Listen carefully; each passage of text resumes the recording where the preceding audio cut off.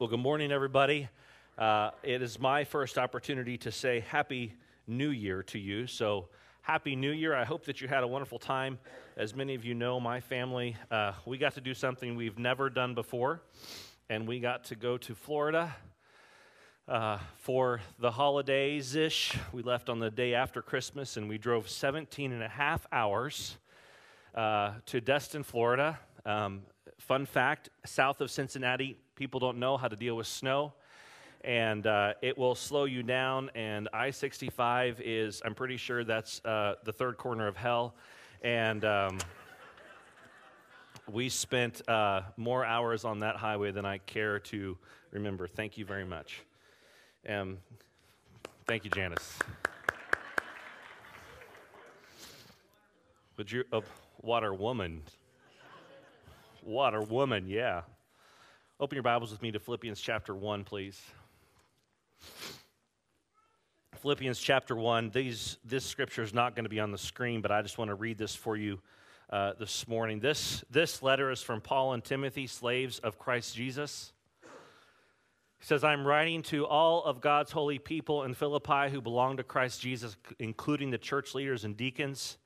May God, our Father, and the Lord Jesus Christ give you grace and peace.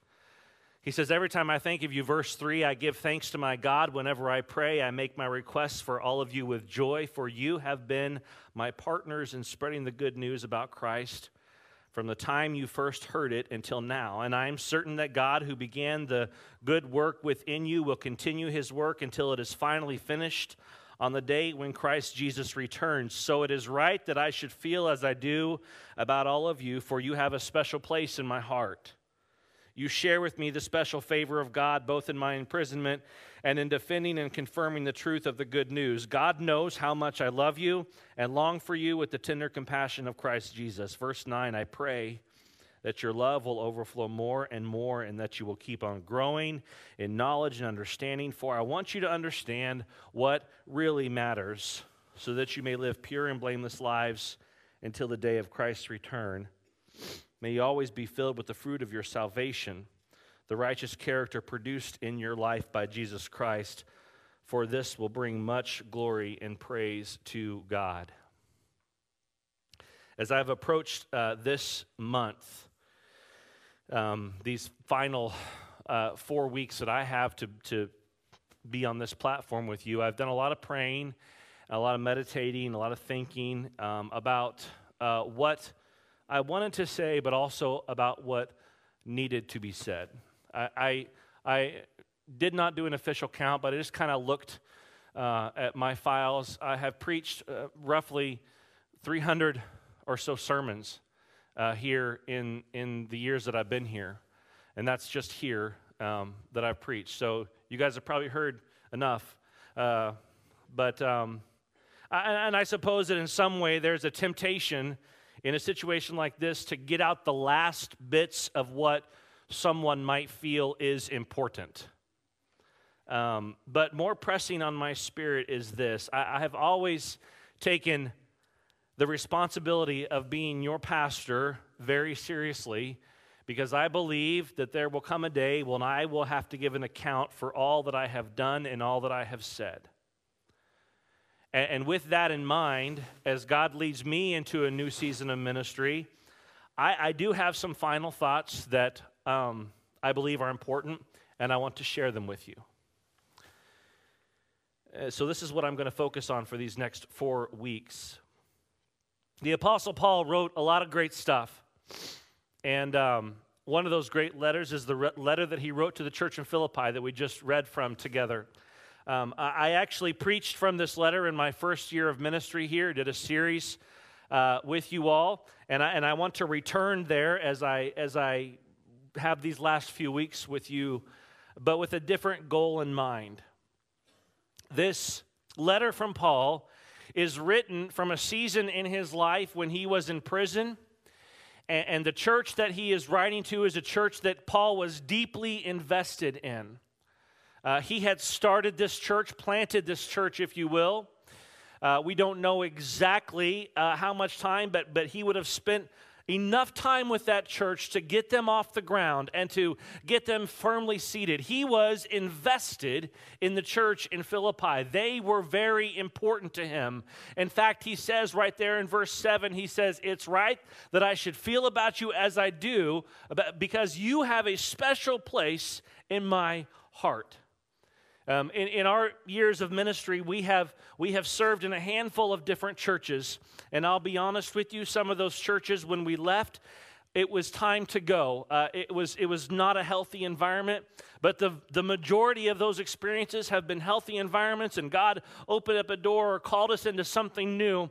And in those particular instances, the relationships that have been formed when the time that we were there have become so incredibly valuable to us. Those people are important to us because we are invested there. Prior to coming here, we had been in ministry. I had served as an associate pastor in Hot Springs, Arkansas. We'd been there for 7 years. And in those 7 years, we formed some incredible friendships with some incredible people. And I'm going to be honest with you, if you move 14 hours away, those relationships do change a little bit. But what's amazing is that when we get back together with those that we have been separated from, it's like no time has passed. Because we are invested in them, and they were invested in us, and they are important to us, and we are important to them, and we love them. And the church, we still love the church, and we pray for the church, and we want what is best for the church. You see, these people that Paul had invested in, this church that had been he had been so much a part of, it all mattered a great deal to him. They were important to him. The work that had gone on there and would go on there was important to him. And as for me, as I prepare to step away from here and I follow God's direction for my life and for my ministry, I look at what Paul says to the church in Philippi, and it's also what I want to say to you. The church, this church, has been such a significant part of my life. I have grown here. My ministry has grown here. It's been a wonderful experience. This church that I love and I care deeply about, I'll get it out. Don't worry, it'll be done. This church that I love and I care so deeply about, I have some final thoughts I want to share with you.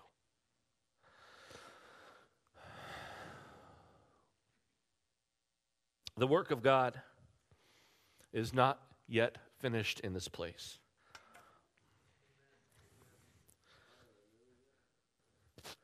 You know, it's kind of been fun to be a part of a church that has a rich history like New Philadelphia does. Over 100 years. I remember when I first came here in 2016, it had only been a handful of years since you all had celebrated your 100-year anniversary. And I remember one of the first things that was given to me was a book that had been created and put together that was celebrating the 100-year anniversary. And I have looked through that book time and time and time again, and I have read those stories time and time and time again. And not only have I read those stories and looked through that book many, many times, I've actually been in this building and in this space enough times to see the impact of the generations that came before this one. I have been there when walls came down, and on the studs behind those walls were the names of the men who built that wall the first time. I have been in the room where the cabinets were built by someone from this church. I have pulled back something to see a piece of history from someone who was in this church for many years. When we took the pews out of here, I'm pretty sure that some of you who are in your 60s, we pulled your gum off the bottom of those pews.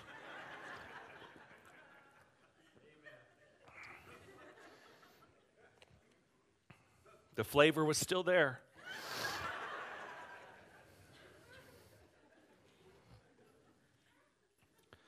God's been working at MP-NAZ for generations because those who came before us were willing vessels in God's hands. Countless times we've gone back and we've told the stories of those that came before us, those that gave of their time, gave of their talent. The great gatherings, the raising of buildings, the souls that were saved at these very altars, the list could go on. And some of you who are in this space this morning, you are connected to those stories because of your own family ties. But all of us are connected because of our association with this fellowship, with this church. When you become a part of this family, you become a part of the family that's gone before us and the family that will come after us. But I also want you to understand that God is going to continue to work in PNAS for generations, provided that you remain willing vessels in God's hands. And the key to this part is that you, the family of NPNAS, remain willing. We sometimes like to see God as this entity that sets a course for what needs to happen, and that's essentially forced upon his creation. And that gives birth to the phrase that God is in control. I'm going to offer you a counter to that because I don't like that phrase. I don't like the phrase that God is in control, because what happens is we look at every single thing that's going on in our life, every bad thing that's going on. Well, God's in control. Let me tell you something. The bad things that are happening, the destruction, the death is not a part of God's plan. That is not God controlling things. My counter to that would be this: God is sovereign. And God is certainly over all things, and God has a will, and I would even say that God has a plan, and his plan, as we all should know very well, is primarily that he wants to bless us. He wants to bless you, and he wants you to be a blessing, but he never removes from you the ability to make a decision. He never removes from you the ability to make a choice of whether you want to be inside of his will or you want to be outside of his will, whether you want to be obedient or whether you want to be disobedient. And when we look back at those who came before us, many of them chose to be obedient to the point of great sacrifice. They gave what they had. They gave of themselves. And God is still asking for that from each one of you. God has great work to do. The question is whether or not you want to be a part of it. Whether or not you're willing to be moldable, workable, flexible vessel in the hands of a loving God. You see, Paul says in his letter to the church in Philippi, he says, I am certain that God, who began the good work within you, will continue his work until it's finally finished on the day that Christ Jesus returns. You see, Paul knows that God's work is going to continue. It's the same work, Paul says, that began in the hearts of the people. It's the same work that brought about their transformation of their hearts and their spirits. It's the work that God intends to continue doing. I spoke recently somewhere about the idea of process. In other words, the actions and the steps that one takes in order to meet a particular end. And in the case of what Paul is writing about, the process is the work that God is doing in you and through you until it finds its fulfillment in Jesus' return. So notice what Paul says here. He says, I am certain that God will continue his work. I am certain that God will continue his work. And I echo the Apostle Paul's words when I say that I am certain that God will continue to do his work. But the challenge is this. Listen to me this morning. The work that God has begun, the work that God has done in you and through you will continue. But whether or not you are involved depends entirely upon your decision.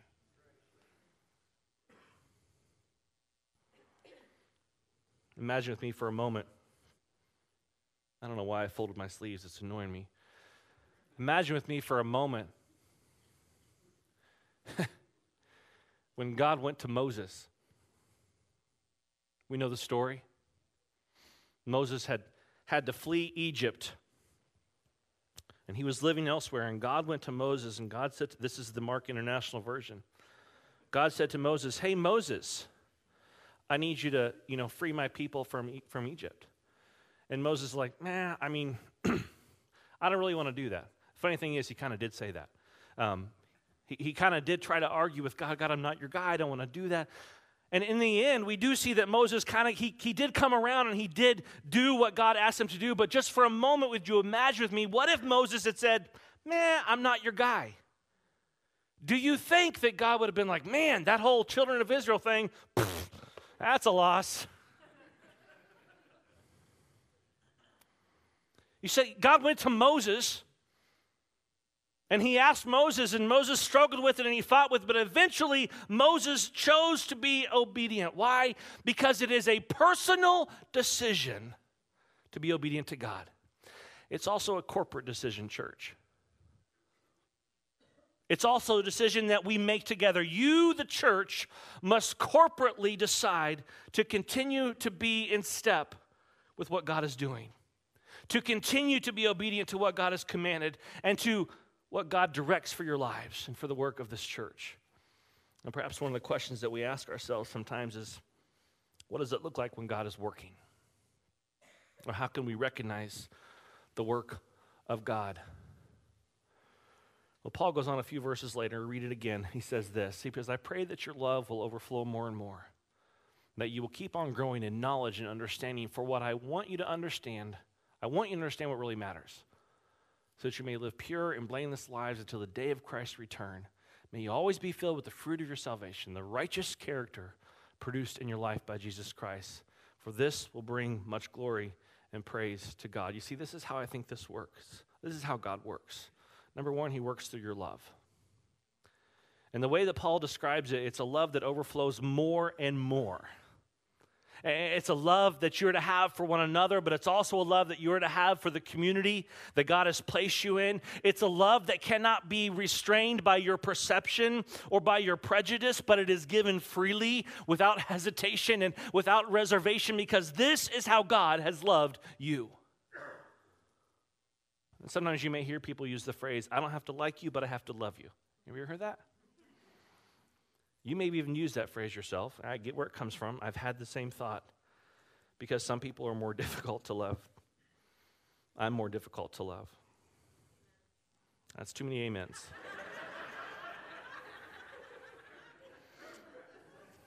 I heard you, Lisa. But we have to get away from the idea that we have to love others. We get to love others.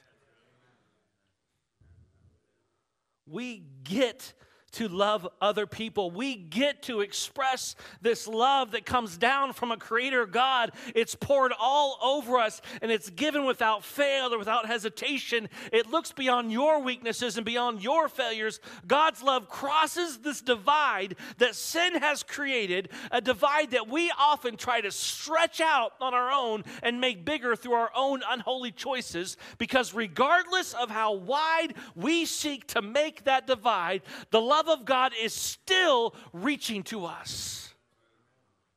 And this is the same kind of love that God calls us to give to others. There's no difference. I could share scripture after scripture with you today. Just Google it. What does the Bible say about love? One of the things the Bible says is this: let's continue loving one another, for love comes from God, and anyone who loves is a child of God and knows God.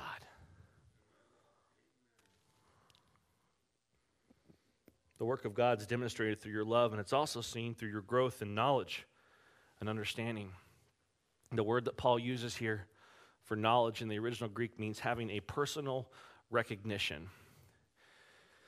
He's saying that there is a necessary and important continued growth in personally recognizing who God is and what that really means for your life. As you know, I love the Proverbs, and I've said many, many times from here, I've encouraged you, especially if you are not in the Word of God every day, start with the book of Proverbs. There are 31 chapters. It works out pretty well for most months. You can read one chapter. In fact, today, hold on. So the book of Proverbs talks a whole lot about pursuing God. and pursuing wisdom and having an increased understanding of God and having an increased knowledge of God. In fact, today, Proverbs chapter 8, today's reading, if you've read it, you know exactly what I'm about to tell you. It says this in Proverbs chapter 8. It says, listen as wisdom calls out. Hear as understanding raises her voice. On the hilltop, along the road, she takes her stand at the crossroads. By the gates, at the entrance to the town, on the road leading in, she cries aloud, I call to you, to all of you. I raise my voice to all people. You simple people, use good judgment. You foolish people, show some understanding. Listen to me, for I have important things to tell you. Paul says, I hope you would grow in that kind of knowledge and understanding. That's what it looks like when God is working in you, when you're pursuing the knowledge of God, and then you want to pursue the knowledge of God some more, and you want to pursue the knowledge of God just a little bit more. In other words, the pursuit of God is not something that can be contained on a Sunday morning for about an hour.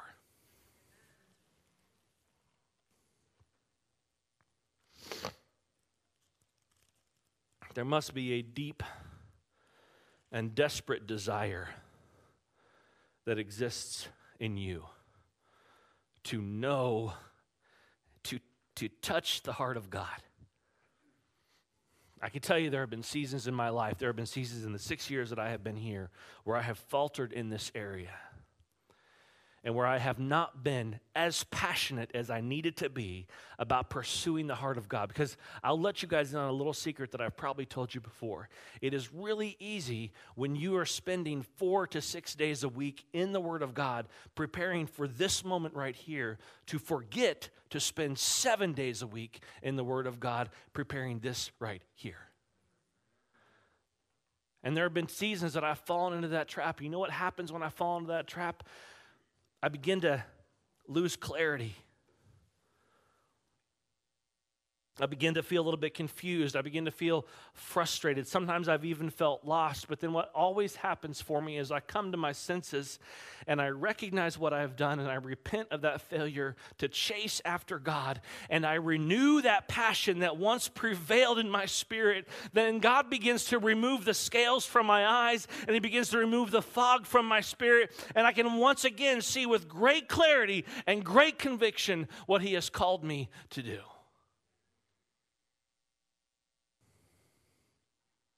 Paul's saying that when God is working, there's a growth in our personal recognition of who God is, what God is doing, and we can see it with greater clarity because we are intimate with the heart of God.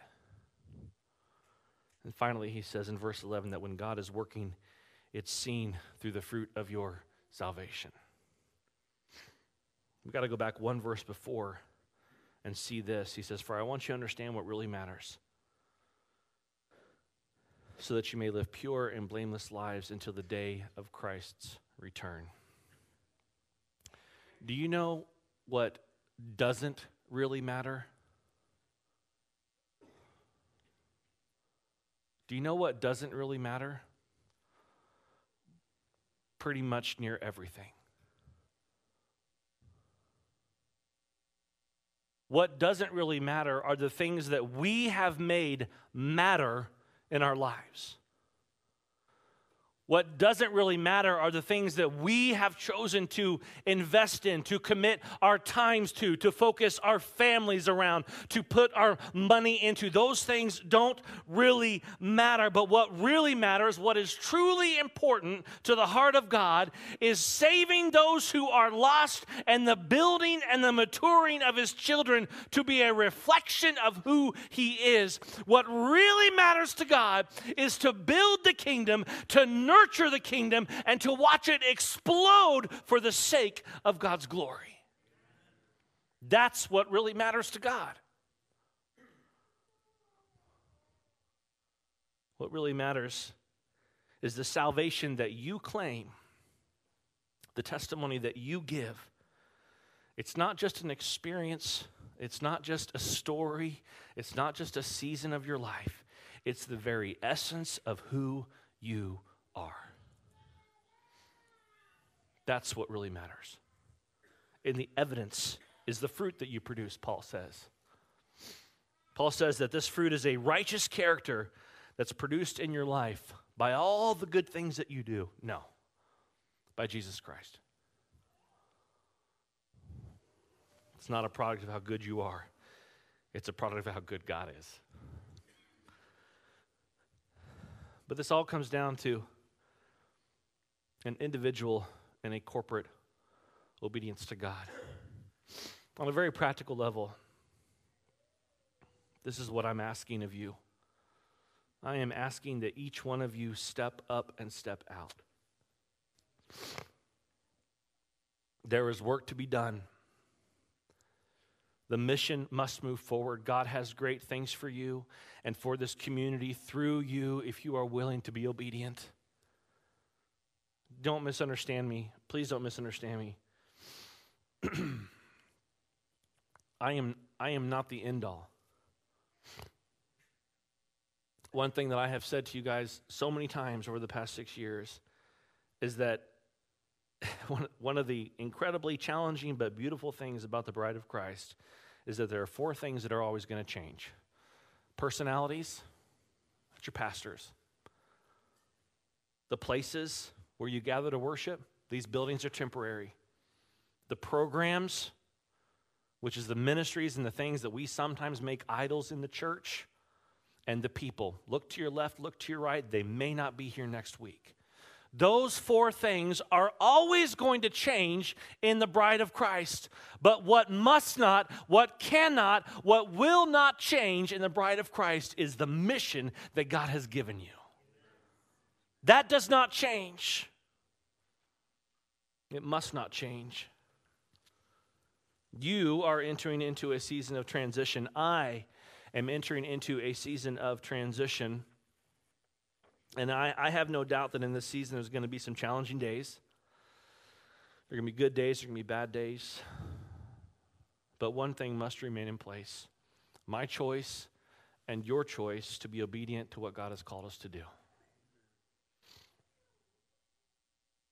The good work that God began in your heart and in my heart will continue.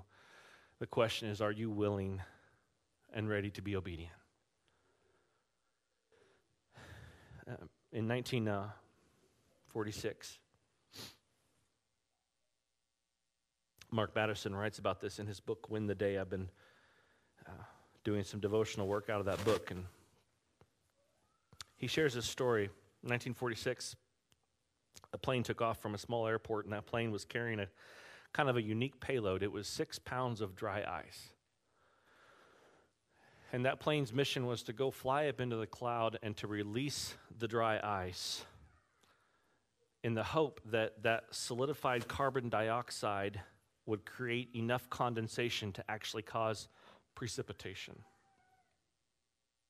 And so the pilot got in his plane, he took off from the airport, and he flew up, and he flew into this cumulus cloud. And he opened up the plane and released the dry ice into the cloud. And the eyewitnesses who later told about it, they said it was like an explosion in the cloud. And the snowfall that came as a result of that could be seen for 40 miles around.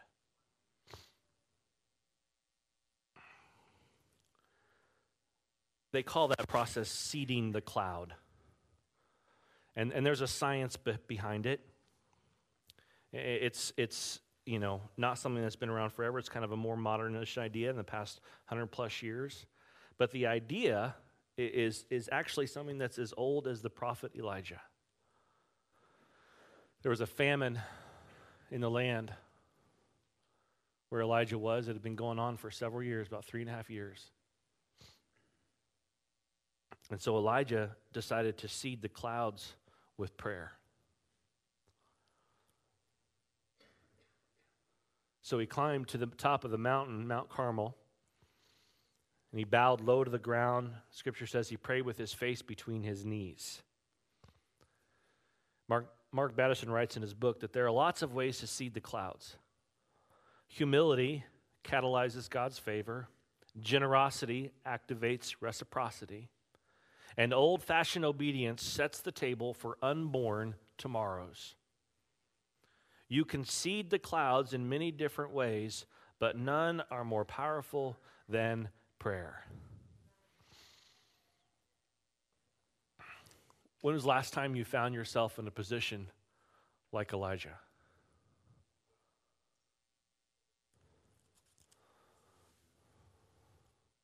You see, what we see in Elijah was extreme humility, but also an intensity. He wasn't just praying. Elijah was believing in God for a miracle. He was believing in God for an answer, for direction. Elijah was choosing in that moment to be obedient to God.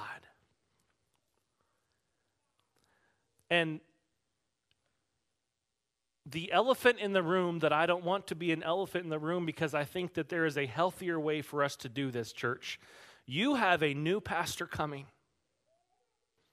And I am praying for that man or that woman, and I am eager to see what they do.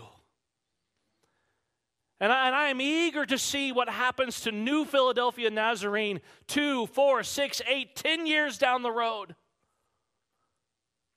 And I'm eager to one day be able to walk back in here and go, wow, man, look what you guys have done. Look how God has worked through you. Look at the amazing things that are happening. I'm so excited for you. I'm so happy for you. But guys, I believe in order for those things to happen, we have to seed the cloud. I know that the search for a pastor is not easy, because the church that I'm going to did it for 14 months. And so I think that we need to be seeding the cloud and asking God to cut that down a bit. I believe we need to be seeding the cloud and praying that God would bring new harvest workers into this fellowship, that God would give you a greater reach in the community where He has placed you, that God would raise up more leaders from right within your ranks to say, you know what, I can do this and I can fill that void. I believe we have to seed that cloud, church, together. You have to do that. And so I'm going to ask you to join me in seeding the clouds. Because I believe that if we'll pray, that God will hear and He'll answer our prayers. I believe that if we pray, we get ourselves in the right position to receive all that God has for us. I believe that if we pray, it serves to catalyze our hearts and our spirits to be ready to do the work that God has for us. It gives us direction. It helps us as we seek to grow in our knowledge and our understanding, and it helps us to love better, much more.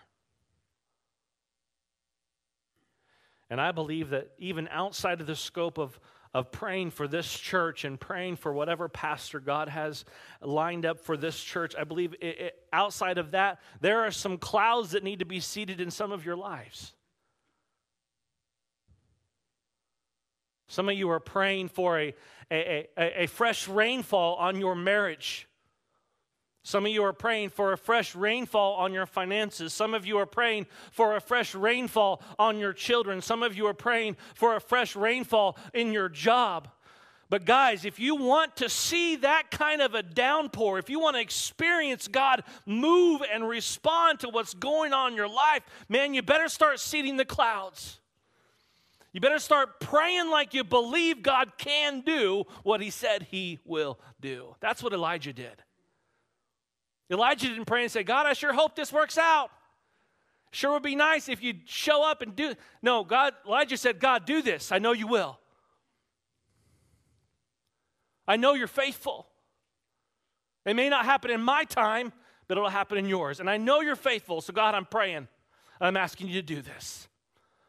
So that's what we're going to do, guys, today. In fact, for the next 4 weeks, every end of our service is going to be like this. I'm going to ask Janice to come up. She's going to play. The praise team's going to be ready in a moment, but we are going to seed the clouds together. We're going to pray. And so I'm going to invite you, church, for those of you who are comfortable with it, We're going to gather around these altars. I know there's a couple of people that want to be anointed. James, I haven't even talked to you about it. I want to anoint James. He has surgery this week. We're going to anoint Denny here in a little while as well. Anybody else wants to be anointed for prayer?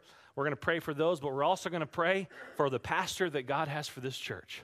We're going to pray for our board as they carry the weight of searching for that pastor, that God will give them wisdom and God will give them discernment. We're going to pray for the lay leadership in this church, our teachers, our volunteers who give so much of their time. And we're going to pray that God will give them supernatural strength to sustain. We're going to pray for Pastor Matt and Pastor Miranda as they step in and they fill the void of trying to lead in this place. We're going to pray for, I almost called her Pastor Janice. We're going to pray for Janice as she continues to work here. Would you pray for my family as I go away for most of the week and as we're separated? Would you pray for us as we seek to sell our house and buy a new house?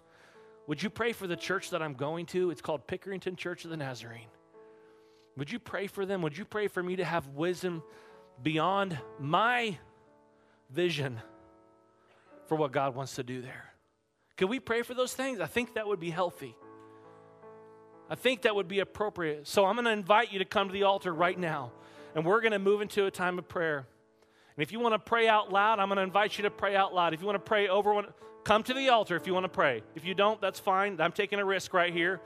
But we're going to pray together. We're going to pray for one another. We're going to pray over one another. And we're going to sing together. We're going to close out our time. But I'm inviting you to be a part of this to help us see the cloud with prayer, believing that God will be faithful.